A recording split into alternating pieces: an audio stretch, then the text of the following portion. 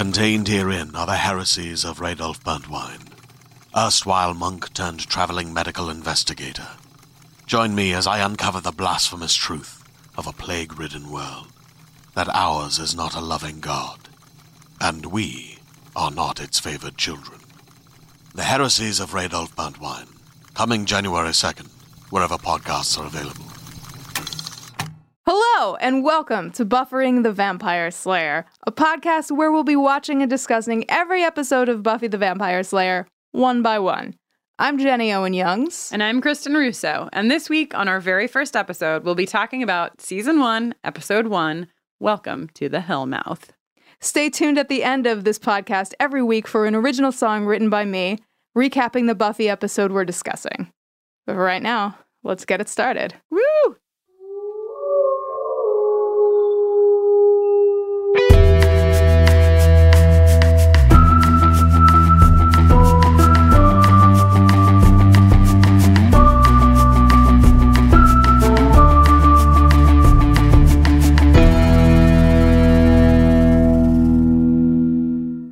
Okay, so we're doing this because we both love the television program Buffy the Vampire Slayer. I was more reluctant to come to my love for Buffy the Vampire Slayer.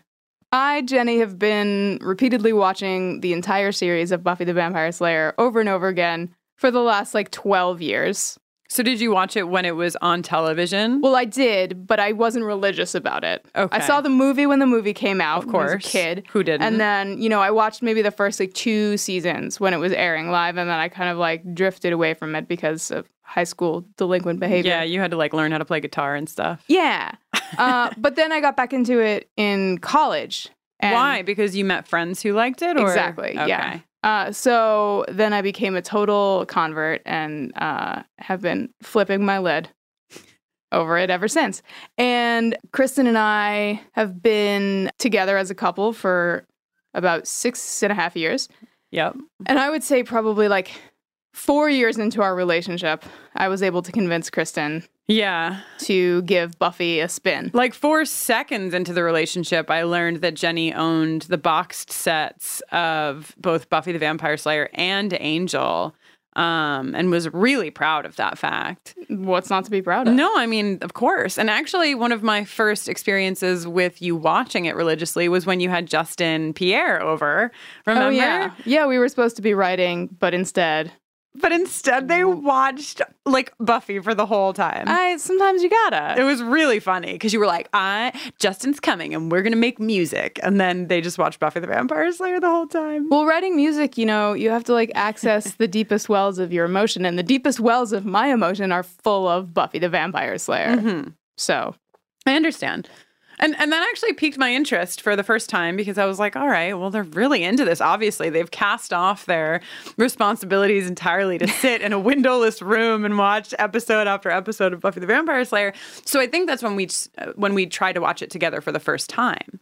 But we started with season 1. Which you couldn't tolerate. I couldn't tolerate it, but now revisiting season 1 all these years later, I don't understand what was possibly wrong with me all those years ago. But essentially then Jenny convinced me to watch season 2 to start. And I watched season 2 to start, and I fell in love with it. And then I watched all of the seasons, and despite my own perceptions of myself, I became a huge Buffy the Vampire Slayer fan. I think it's one of the best television shows that exists, that I've seen anyhow. I just think there are 2 kinds of people in the world. There are people who love Buffy the Vampire Slayer, and there are people who, for whatever reason, won't allow themselves to love Buffy the Vampire Slayer. Yeah, it's pretty messed up. There should be a whole school of therapy just for people who won't allow themselves to love Buffy the Vampire Slayer. We'll get there as a society. Yeah, because I think it says a lot. Anyway, now we're back to season 1, episode 1. The episode that Kristen Russo of yesteryear did not enjoy. Welcome to the Hellmouth. God, it's so good. It's really good. It's everything about it makes me happy. We've never done this podcast before, so we don't know what we're supposed to say or how we're supposed to say it. But I think what I'm trying to say is that the first episode of this television series, now that I know what this television series is about, did not disappoint me for one single solitary second. And I don't know our format, but I'm going to just start at the very beginning because Please. The opening scene, there's two opening scenes as far as I see There's the cold open. The cold open and then the first scene that we see after the credits. Right. And I feel like both of those are so significant and so indicative of like what this whole series is. So what am I allowed to talk about? What do I do? What do I say first? All right, well, let's start with the cold open. Okay, so the cold open moved me because I feel that Buffy is an extremely feminist character. I think that Buffy was written, as my wife has told me, by Joss Whedon to sort of upend the way that superheroes were written, always as strong, burly men. Right, and to upend the way women were written. Which was like the victim down in the dark alleyway. Right. Right? And so the very first scene doesn't have Buffy in it, but it has this, couple that goes into the school. Also, I love that the school is front and center right from the beginning. Totally. Also, what's up with that science room? Cat skeletons all mounted? Did you have cat skeletons at your school? I didn't have cat skeletons, but we did. I mean, I didn't, but there were classes that dissected cats. Did you not have that in your school? We just had frogs, I think. We all did frogs, and then if you were like advanced level, you dissected cats. I may have blocked that out. It was pretty horrible. I mean, I didn't do it, but it, just thinking back on it, it was really rough. But yeah, so you see this couple go in, right? And it's a guy and a girl, and they go in, and he's all like, "Hey, baby, I got you. And don't worry, I'm a dude, and I'm going to protect you from the bad things out there." And she's like, "Oh, no. I am the bad things." Right. And then she like flips her face into a vampire face and totally sucks all of his blood. And that's that. And it's just like, boom. And there you have like the setting for what this show, I think, is going to do with gender from day one. Totally. That scene is titled Welcome to the Hellmouth. You know what I mean? No, I'm just saying. My eyes, you couldn't see me, listeners, but my eyes got so wide. I was like, the scenes have titles? Yeah. No. But yeah, exactly. But that could be the whole episode. Like, well, I mean, it couldn't. But you know what I mean? Well, it couldn't because then we get to the open. Right. Can I talk about that too? Absolutely. That's exactly what we're here to do. This is a podcast with Jenny and Kristen, but it's mostly Kristen. Well, I mean, I'll set it up, right? And then you can knock it in the basket. I'll try. So after the credits featuring the greatest theme song of all time, we cut to Buffy's dream sequence, right? Oh, it's spooky. There's blood. There's vampires walking through a graveyard. There's a lot of graveyard shots. And she's tossing and turning. And then the last thing we see before she wakes up is a face of like a super old vampire that kind of looks like... Have you ever seen those... There's this rodent called a naked mole rat. Yes. They're like blind and hairless and they live underground. He sort of looks like a naked mole rat. Like. What's his name? The Master. The Master.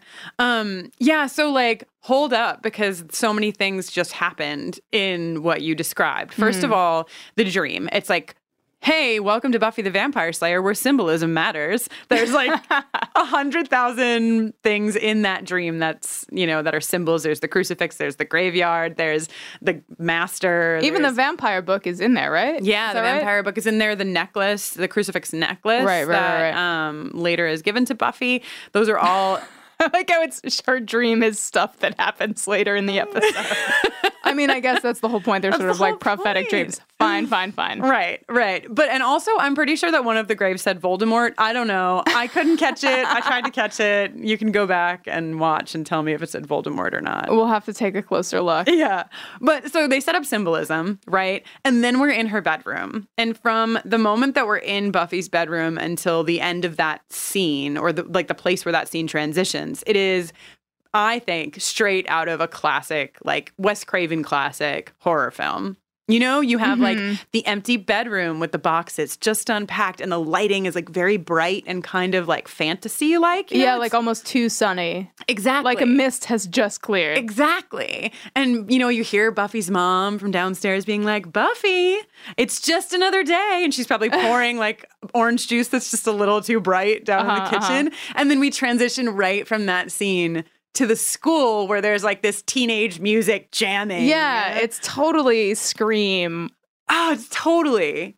And I have to tell you that having watched a lot of those horror movies, like everyone's going to die. Like that's just that's what happens. That's what we've learned by living our lives. Yeah, when everyone's going to die. When the orange juice is that bright. It's a bad sign. It's a bad sign for what's to come. So I'm really excited about those first 2 scenes. I'm excited about a lot more. But like, Jenny, why don't you tell me what you're excited about so far? Oh, man. I'm excited about, oh man, am I excited about Xander cruising in on his skateboard. And I mean, even the doofiest stuff in this episode totally works for me. Maybe it's because I'm like so committed to the characters. And if you're watching for the first time and you're like kind of gritting your teeth through this first season as you watch along with us, you're going to come back to this season one day after you've fallen head over heels with the greatest TV show of all time. And you're going to say, Jenny and Kristen were right. Yeah. Season 1 is pretty great. Just trust the ghost of Kristen Russo future because she's telling you that this is a great episode. And, just suspend your disbelief like a little bit. Like you're already suspending your disbelief for vampires. So suspend your disbelief for like what people were wearing in 1997. The best. And what kind of jokes they were making. In rides Xander and, totally gets distracted by shiny Buffy. And wipes out, and then immediately there's Willow. So like bang bang. Yeah. Here is Xander and Willow, who are gonna be 2 of the 4 most important characters. So we've already met Buffy, obviously. I would beg to argue that they were 2 of the 5 most important characters. Who am I missing? I don't know. I mean, I think that Buffy, Willow, Xander, Cordelia, and Giles are all of equal importance. Okay. Sure. Sure. Not to like school the Buffy nerd herself. Yeah, I mean, there are arguments I can make that I'm not going to make because we're sort of like not there yet. Right. Okay. About Cordelia, but she is an intrinsic... you weren't counting Cordelia. Horror. I know that Cordelia is your favorite character ever. Yeah. Of anything. Also, Cordelia auditioned great to play Buffy. So, trivia fact that I know. Right. Charisma Carpenter, former Chargers cheerleader, I think. Totally auditioned for Buffy. Ryan Reynolds auditioned for Xander. Oh, wow. Wow, indeed.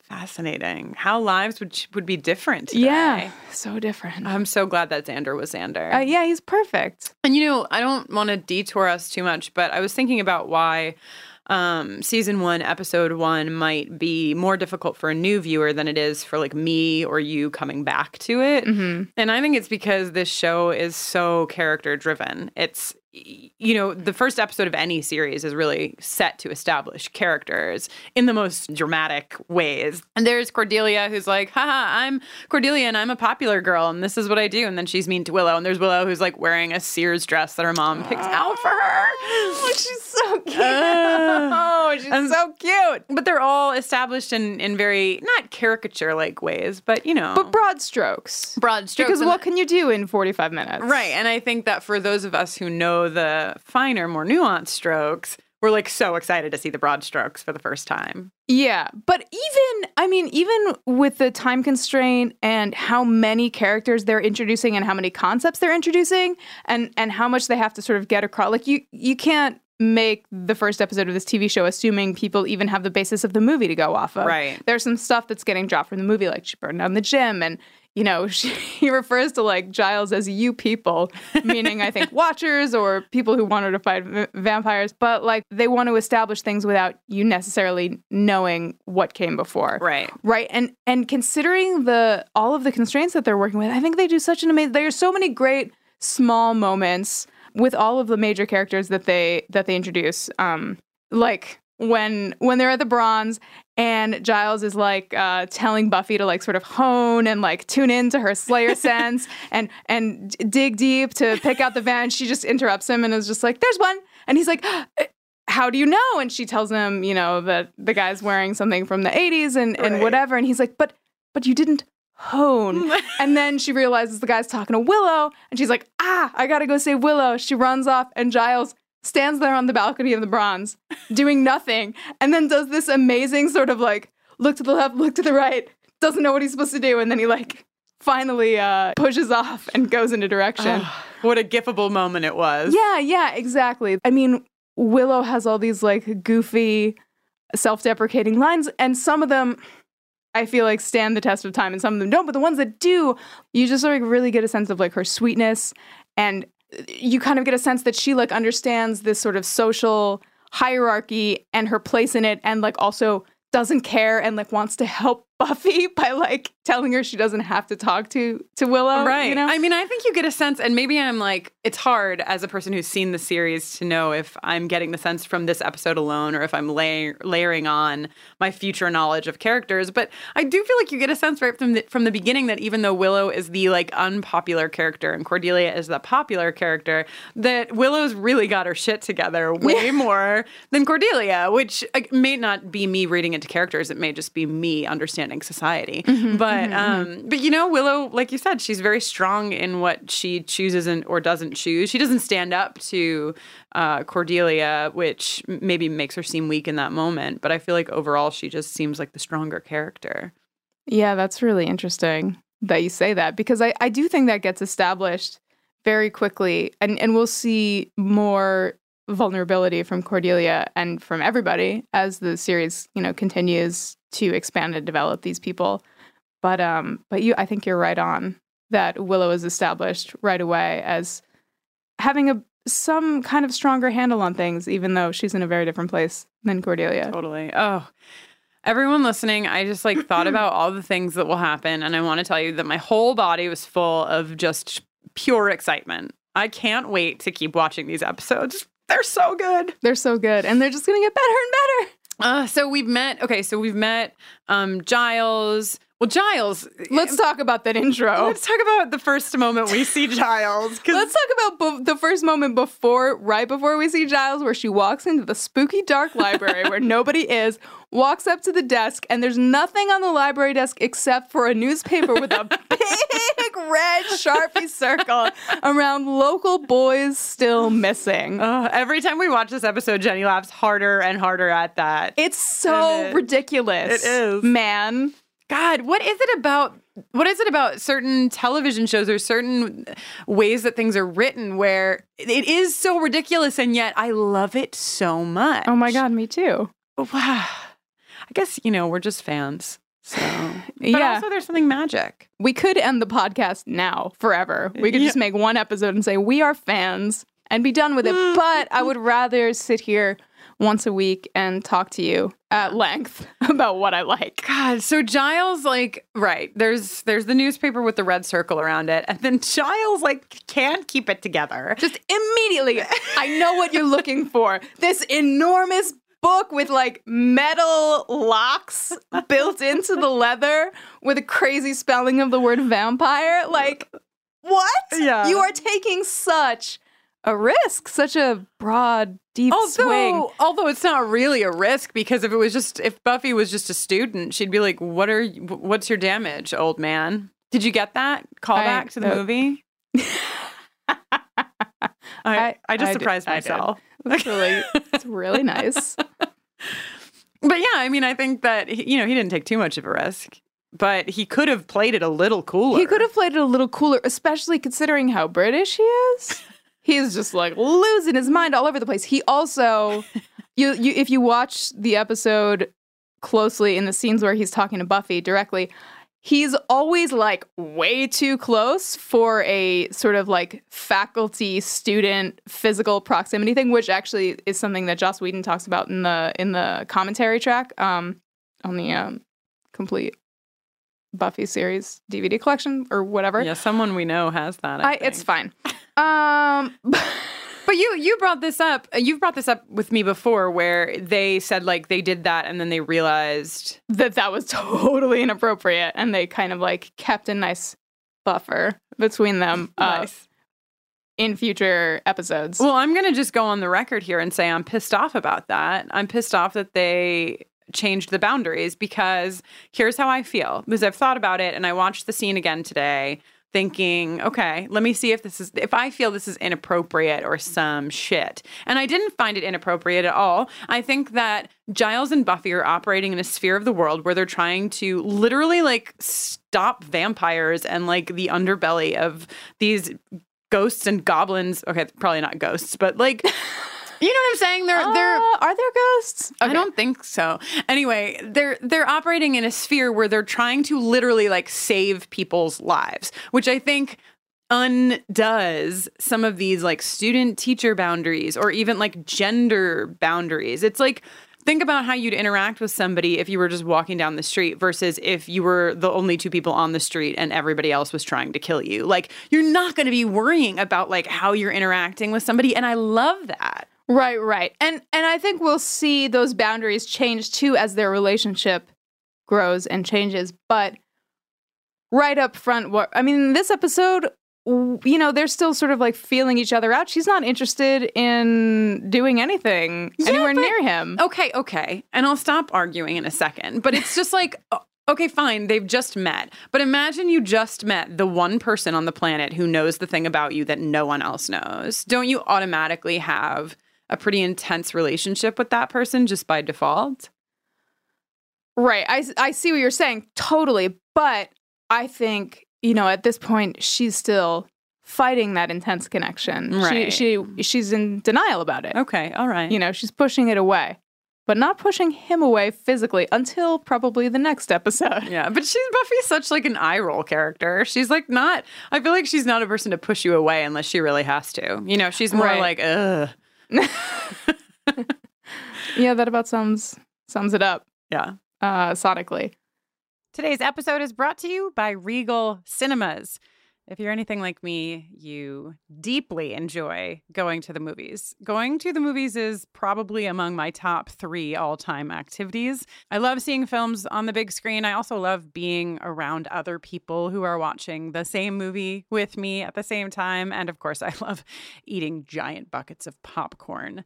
If you feel the same and you like going to the theater, Regal Unlimited is something that just makes sense. Regal Unlimited is the all-you-can-watch movie subscription pass. It pays for itself in 2 movie visits. You can see any standard 2D movie anytime, no blackout dates, no restrictions. When you want to watch a movie in 4DX or IMAX or RPX or ScreenX, there's so many ways to watch movies these days.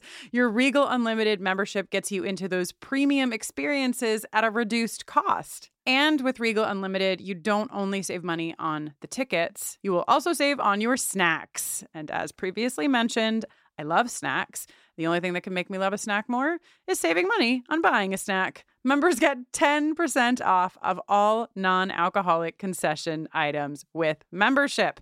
Regal Unlimited, all you can watch movie subscription pass. It pays for itself in 2 visits. So if you're planning to see 2 movies this month, join Regal Unlimited and sign up now. You can sign up in the Regal app or on regmovies.com/unlimited. Sign up for Regal Unlimited using code BUFFERING and earn 10% off your 3-month subscription. Please let us know about all of the movies you see and how the popcorn is. Hey there, this is Justin Bartha. I made a funny new podcast, King of the Egg Cream. It has the greatest cast in the history of podcasts with actors like Louis Black. I'm torn by my feelings for 2 women. Bobby Cannavale. You can eat it, or if someone hits you, you can put it on your cut. Melanie Linsky. I wonder what these marvelous things are that look just like boiled chicken feet. Jason Ritter. I can break things and pick locks and kill people. Michael Stuhlbarg. The whole point is to inspire people that they should make themselves better. Ari Grainer. No, don't whet its appetite. What are you, an idiot? Me, Justin Bartha. That's not just any egg cream, that's a Lemke's special. And all narrated by the hilarious Richard Kind. This is the story of Harry Dalowitz and how he rose from nothing to become New York's King of the Egg Cream. So if you like funny true stories, come listen to King of the Egg Cream, available wherever you get your podcasts. So speaking of, I talked just very briefly about how I was excited that Sunnydale High School, Sunnydale? Whew, I panicked. I talked briefly about how Sunnydale High School being front and center in the cold open and in the opening scene was really important because I think that school is a character, the library is a character. Totally. But also the Bronze is a character. Totally. And we get to meet the Bronze in the first episode too. We get to meet the Bronze. Do you know who that band is? Do you know the band that's playing at the Bronze? I don't. Let me look it up really quick. It might just be actors though. It seemed like they were like a band, the way that they were like shooting their feet and stuff. Mm-hmm. It's just like if they were just strangers, if they were just actors, I feel like they would have just shot their faces. Looks like that band is Sprung Monkey. Wow. So they're a real band. I can't tell if they're a real band or if that's like characters. Oh, okay. So maybe they're not a real band then. Well, anyway, Sprung Monkey or Unsprung Monkey. Sprung Monkey. Sprung Monkey performs Believe when Buffy goes inside the bronze, according to this website. So maybe it was like a song in the 90s that I didn't know about. But, you know, needless to say, we're introduced to the bronze, which I find interesting as a person who has gone to high school, just because when I went to college, there were bars that, like, would let me in. Yeah, but not in high school. Not in high school. And it's like their whole high school is just there seeing, like, a show. And her mom, Buffy's mom, is like, bye, cool. honey. Have fun at the club. And she lets her walk there. Yeah. Which is a really key scene to discuss. Right, because anywhere you need to get in Sunnydale, you're going to want to take the alley. You're not going to want to walk down any main streets. It's just like, I think Sunnydale is four streets that make a square, and all the stuff is on the outside of the square on those streets. And then the inside is just a labyrinth of alleys, which we'll all get to know better and better as we move through this series. Yeah. So Buffy's taking the shortcut through one of those alleys. But nod to Joss Whedon and call back to the beginning of this episode of the podcast where we talked about him wanting to undo that alley scene, which he does. I mean, he puts Buffy in an alley. You think she's in danger. Yeah, do you? I mean, you do. I guess you do. You do. You're meant to think. I think if you are seeing that scene for the first time and your brain hard drive is sort of like searching, oh, girl in dark alley, what does this usually mean? Totally. And we haven't seen Buffy fight anyone until this. I mean, not that she really fights Angel, but she hasn't defended against anyone until this moment. Yeah, right? She hasn't done anything physical up to this point. We don't know what she's capable of. And we find out, the first thing we find out is that she's capable of being in Cirque du Soleil. Yeah. I don't even know. I'm not totally clear on how she got up there. I'm not totally sure that if I was a guy walking down an alley when I was following a girl, I wouldn't see that. Like, she is still human sized. She's just a little higher up. But it does look fancy. So still. And just straight up and down. And then there she comes in her gymnastic Olympic moment and knocks this mysterious gentleman over. And we don't know. We don't learn who this gentleman is. He's just a friend. He's a friend, not Buffy's friend. He didn't say he was Buffy's friend. He sure didn't. But he did say without words that he is a perfect hunky slab of man meat that we can all appreciate. Yes, we can. And we will. And we will. We shall. We shall. We did and we will continue to do so. And Buffy does actually say that to Giles. He's gorgeous in an annoying way. Yeah. But she knows that, I feel like she knows that there's just trouble brewing here. You just see a guy smile like that. I mean, there was like a gleam of light that like bounced off of his tooth practically, you know? Yeah. He's a dream. He was actually, I think, discovered, like somebody was just driving down the street and saw him like mowing a lawn or something and was like, that guy. That's how his acting career started? That is what I have read. Boy. I don't know if any of you know this, but I used to be an actor. But the reason I bring this up is because my friend and I would visit New York City, and we were convinced that that is how you became an actor. That like if you just sang show tunes or like looked cool on the street corner, that an agent would come up to you and say, "You're it. I need you in my next production." And so I'm really encouraged to hear that this method actually worked for at least one guy. At least one guy. It did not pan out for me. I didn't have that moment, but I wasn't mowing a lawn, so maybe that was your I mistake. Could try again. There are no lawns to mow in New York. Yeah. How about that velvet suit jacket that he's wearing? How about it? How about it? I'm pretty sure that there were a couple of girls that I dated who had that exact same velvet blazer. Sure. At least one. Wow. Yeah. You know who you are out there.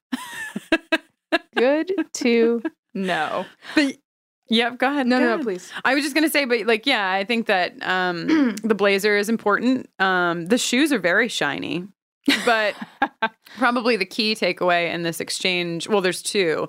One, that this mysterious figure gifts Buffy a crucifix necklace, which she has seen in her dream. Oh yeah, the dream necklace. And also is like, by the way, the harvest. Bye. Like, just drops that shit in her lap and then is like, peace. Yeah, it's like if you wanted to help, don't. Like, it seems like he knows more than he's sharing, and if he wanted to be so helpful, why withhold? He's cunning. He's just cunning and really attractive. It's fine. I'll be doing a spin-off podcast called Kristen Dates Mysterious Dark Figure whose name we do not know yet. That sounds intriguing. This is intriguing, right? I'm looking forward to that podcast's debut. Anyway, so we got a crucifix, we got a harvest, and in Buffy goes to shifty Giles, who can't stand still. Oh, Lord. He's wearing a pinky ring, by the way. Oh, yeah. You know, I feel like that really established his character. I feel like that's accurate. Really? Yeah, I mean, listen, there's a good pinky ring and there's a bad pinky ring. No, there's two kinds of pinky rings. Okay. There's like a dad pinky ring, and then there's like a creepo pinky ring. Okay. I very much feel like Giles is wearing the dad pinky ring here. All right. I'm going to give him a pass on it. I'll allow it. Okay, great. So then, well, big reveal. Giles is not friends with the dark, mysterious figure. Heck no. And trouble ensues. It sure does. We go to the, speaking of there's a lot of physical places that are real characters in this show, is what I'm learning talking about episode 1. Oh. Because the cemetery. Cemetery. Mm-hmm. Yeah. Or a graveyard. Which one is it? Well, the graveyard is adjacent to a church. That is a big sprawling thing. I think it's a cemetery. Okay, cool. So I think it's a cemetery. We never see a church attached to it. So, yeah. Although Greenwood Cemetery in Brooklyn has a chapel inside of it, but that still lets it be a cemetery. I think the idea with a graveyard is that it's a place where people who attend the church can be buried. I see. Right, and that chapel is not like an active service chapel. It can be, but it doesn't have to be. You don't have right. Shh. You can have your funeral inside of that chapel, but you don't go to it for Sunday Mass. Exactly. Wow. Well, this is important material to cover on buffering the Vampire Slayer, because did you just forget where you were? I forgot what it was called, because I was going to say buffering cast. I got caught up in the social media handle. Sure. Which, happens. by the way, is at buffering cast. But I think that talking about the difference between a cemetery and a graveyard is really key, factual, important, and proper information for buffering the Vampire Slayer. Sure. And I find that the cemetery is a character in the show as well. Absolutely. We're going to spend a lot of time there. Get to know it very well. We do. I think that maybe it was Buffy the Vampire Slayer, even back in my initial viewing of it, which was sparse and sporadic, really romanticized the cemetery for me.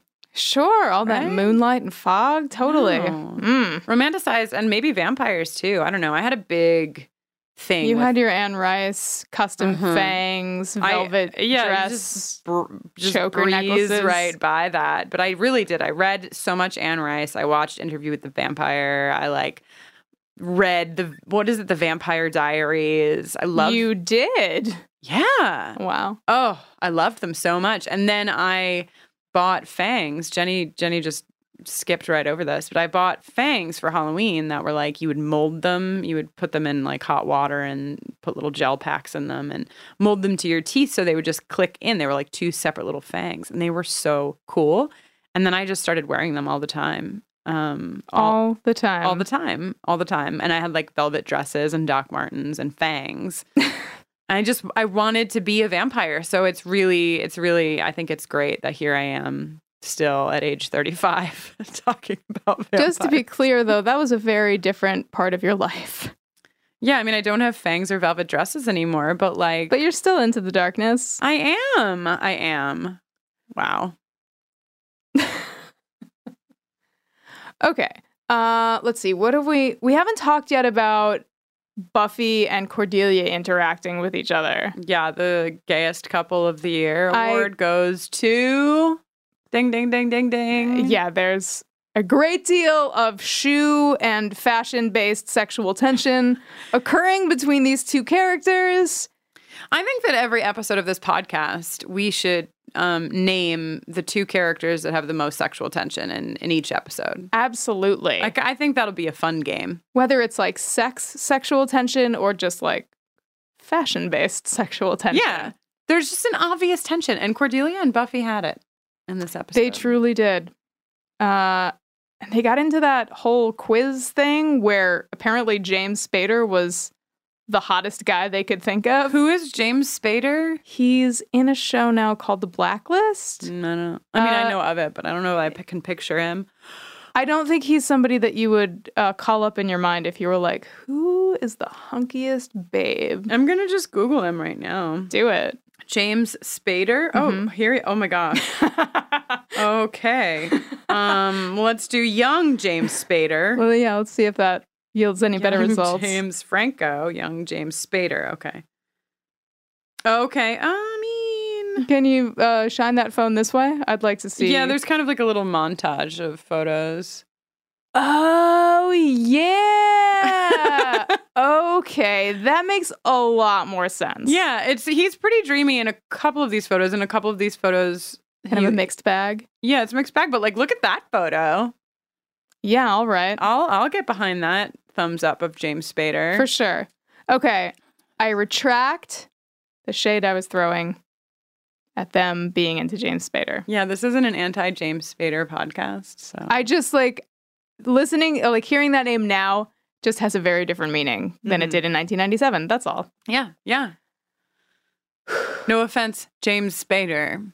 So Cordelia and Buffy have lots of tension. Yeah. And Cordelia has so many amazing moments. I mean, obviously, it's like you were saying, it's like a little sort of inflated caricature type stuff. But God, that moment when Buffy, Willow, Xander, and Jesse are all on the bench, and Cordelia comes over to tell them about the dead guy in the locker, and Jesse's like, "Hey, Cordelia," and she like, with missing no beats, is just like, "Oh, please." Yeah. And doesn't even bother to address it any further. And just sort of plows forward with the dead guy in the locker information. Negative beats. So good. Yeah, it's really good. I love Cordelia. I will always love Cordelia. And she's only going to get better. Are there shirts that say Team Cordelia? I'm sure you could find one. I need to find one. And if I don't, I'm going to make one. I promise you. All of you. We should sell shirts that are Team Buffy, Team Cordelia, Team, Xander, Team Willow. Yeah. Which team would you be on? Me? Yeah. Between Buffy, Xander, Willow, and Cordelia? Yeah, but we'll put Giles back in the bin, too. And Giles? Mm-hmm. Right now, I'm Team Willow. Okay, great. But that'll change. It's a good team to be on. When Cordelia starts showing a little more vulnerability, I'll be Team Cordelia for an extended period. I feel like it'd be the nicest looking shirt too. It would look nice. Her name looks nice. Cordelia. Yeah, that's quite a name. Okay, so I think where we're at now is shit starts going wrong real fast and real quick. Yeah. We had a scene that we haven't talked about where, sort of the master is resurrected or whatever, the naked mole rat vampire. Oh, right.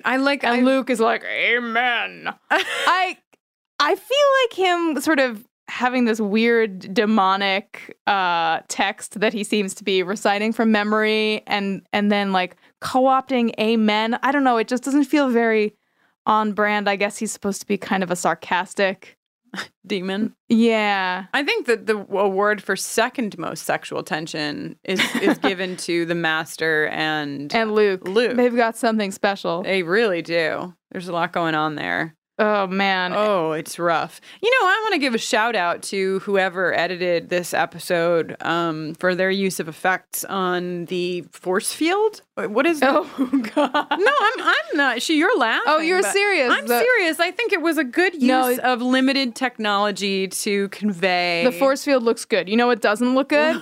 The master rising up out of the blood pool completely dry. Well, he's the magic. Yeah. I don't know. It's not great. It's not great, but we'll see worse. we'll see worse, and then we'll start to see better. Yeah. I mean, the budget for this to see worse again. Yeah.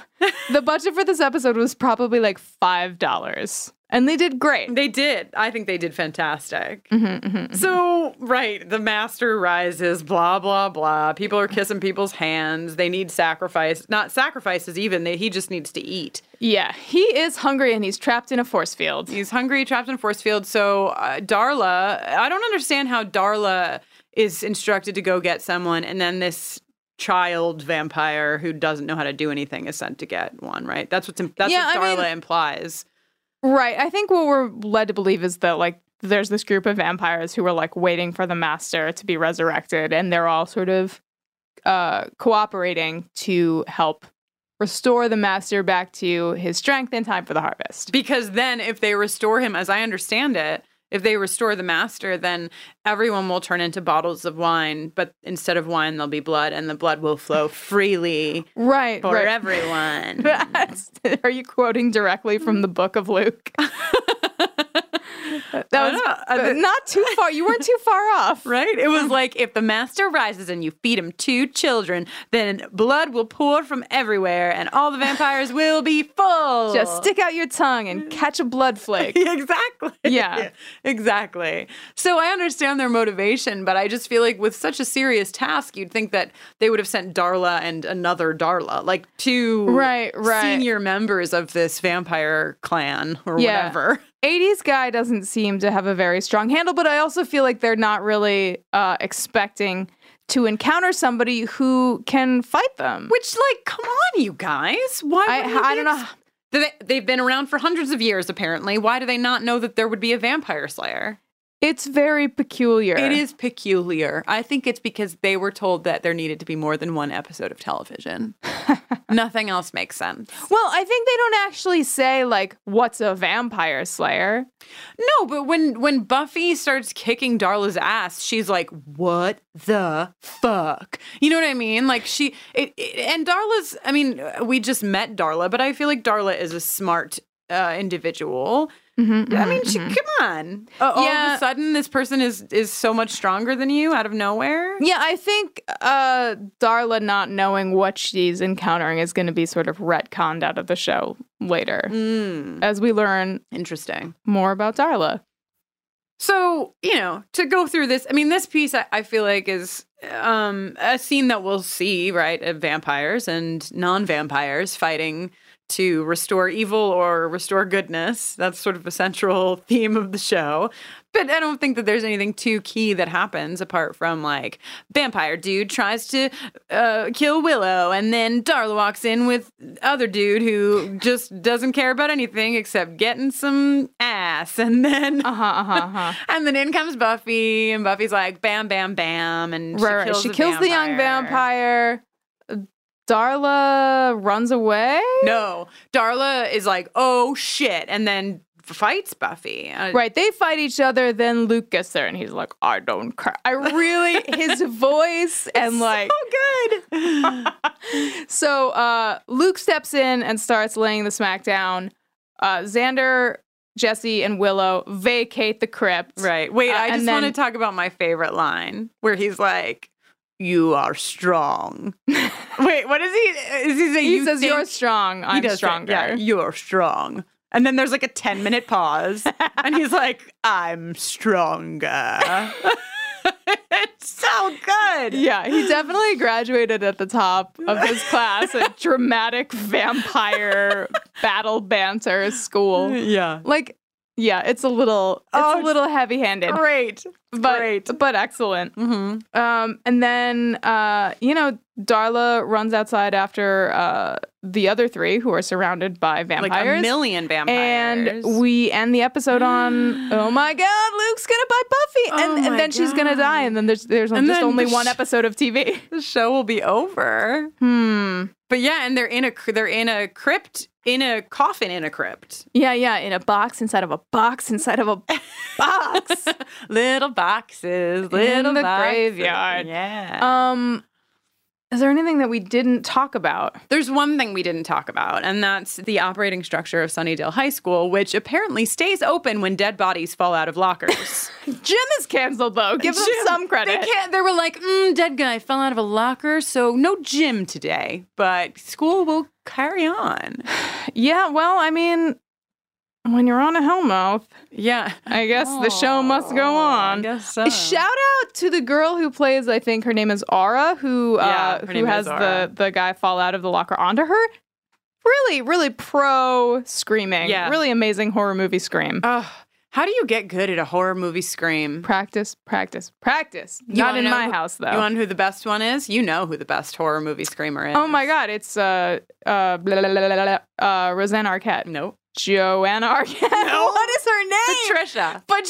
Her name is Patricia Arquette. I just kept thinking like Julie. But that's not an Arquette that I'm aware of. Patricia Arquette has the most amazing horror movie scream of all time. If you want to hear a scream, you pop in Freddy Krueger. The third one is called Dream Warriors, and you watch Kristen is her character's name. Mm-hmm. Thank you very much. Scream, and you will be like, wow. It's better than Aura. It's better than everyone. Yeah, she's kind of the best. Yeah, she's the scream queen. Well, I think we've talked about definitely a whole bunch of things. Maybe all the things. Maybe. I mean, never all the things. We could probably do a podcast on this podcast and dig in deeper to all of the things. Let's do that. But I think we'll leave that to someone else. Okay. To do the meta podcast. But I mean, we've covered core characters. We've covered symbolism. We've covered lesbianism, shoes, vampires. We've covered a lot. I think that this episode, talk about setting a foundation. Seriously.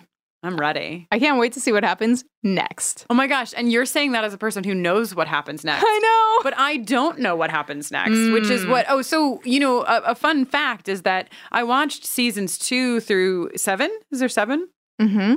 But this is my first full watching of season 1. So I have some ideas about the characters, but I don't know what happens in the season. You're going to find out. I'm really excited to find out. So we'll be back next week to watch the next episode of Buffy the Vampire Slayer with you and talk about it. Between now and then, you can find us on Twitter at BufferingCast, or you can email us at bufferingthevampireslayer@gmail.com. What an email address. Thank you. What an email address. We scored. I'm Kristen Russo, and you can find me on Twitter. My Twitter handle is unfortunately really hard to spell. It's my first and middle name, Kristen Noeline. That's Noeline, for those of you who don't know how to spell Noeline. Like Noel with I-N-E at the end. Yeah, it's confusing. People think it's Kristen Online. It's not. You can find me there, or if you just can't spell Noeline, you can find me on Twitter at Everyone Is Gay, which is an organization that I run for LGBTQ young people. Jenny, where do we find you? Well, hey, I'm Jenny Owen Youngs, and you can find me under that name on just about all social media platforms, except for Snapchat, on which I am Forever Hunks for some reason. Forever Hunks. Exactly. Thanks so much for tuning in and hanging out with us. We're really looking forward to continuing this podcast. Until next week. Ow! Down, down, down.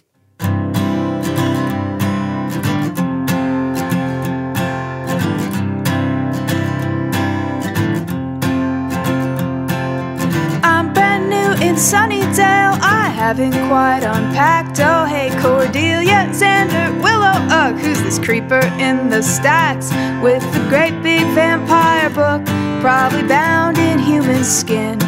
There's a dead guy in a locker, and all they did was cancel gym. Whoa, welcome to the Hellmouth. Forgot my steak. Welcome to the Hellmouth. Will we be okay? Welcome to the Hellmouth. Joyce is optimistic. Headed to the bronze, and there's a hot guy on my heels talking some trash about some harvest. Is this librarian for real? Gotta follow Willow to the graveyard, try to keep her from getting bit. I can't believe I got sucked back into this. Shh. Whoa, welcome to the Hellmouth. I'm in a crypt. Welcome to the Hellmouth. Luke is big. Welcome to the Hellmouth. To be continued.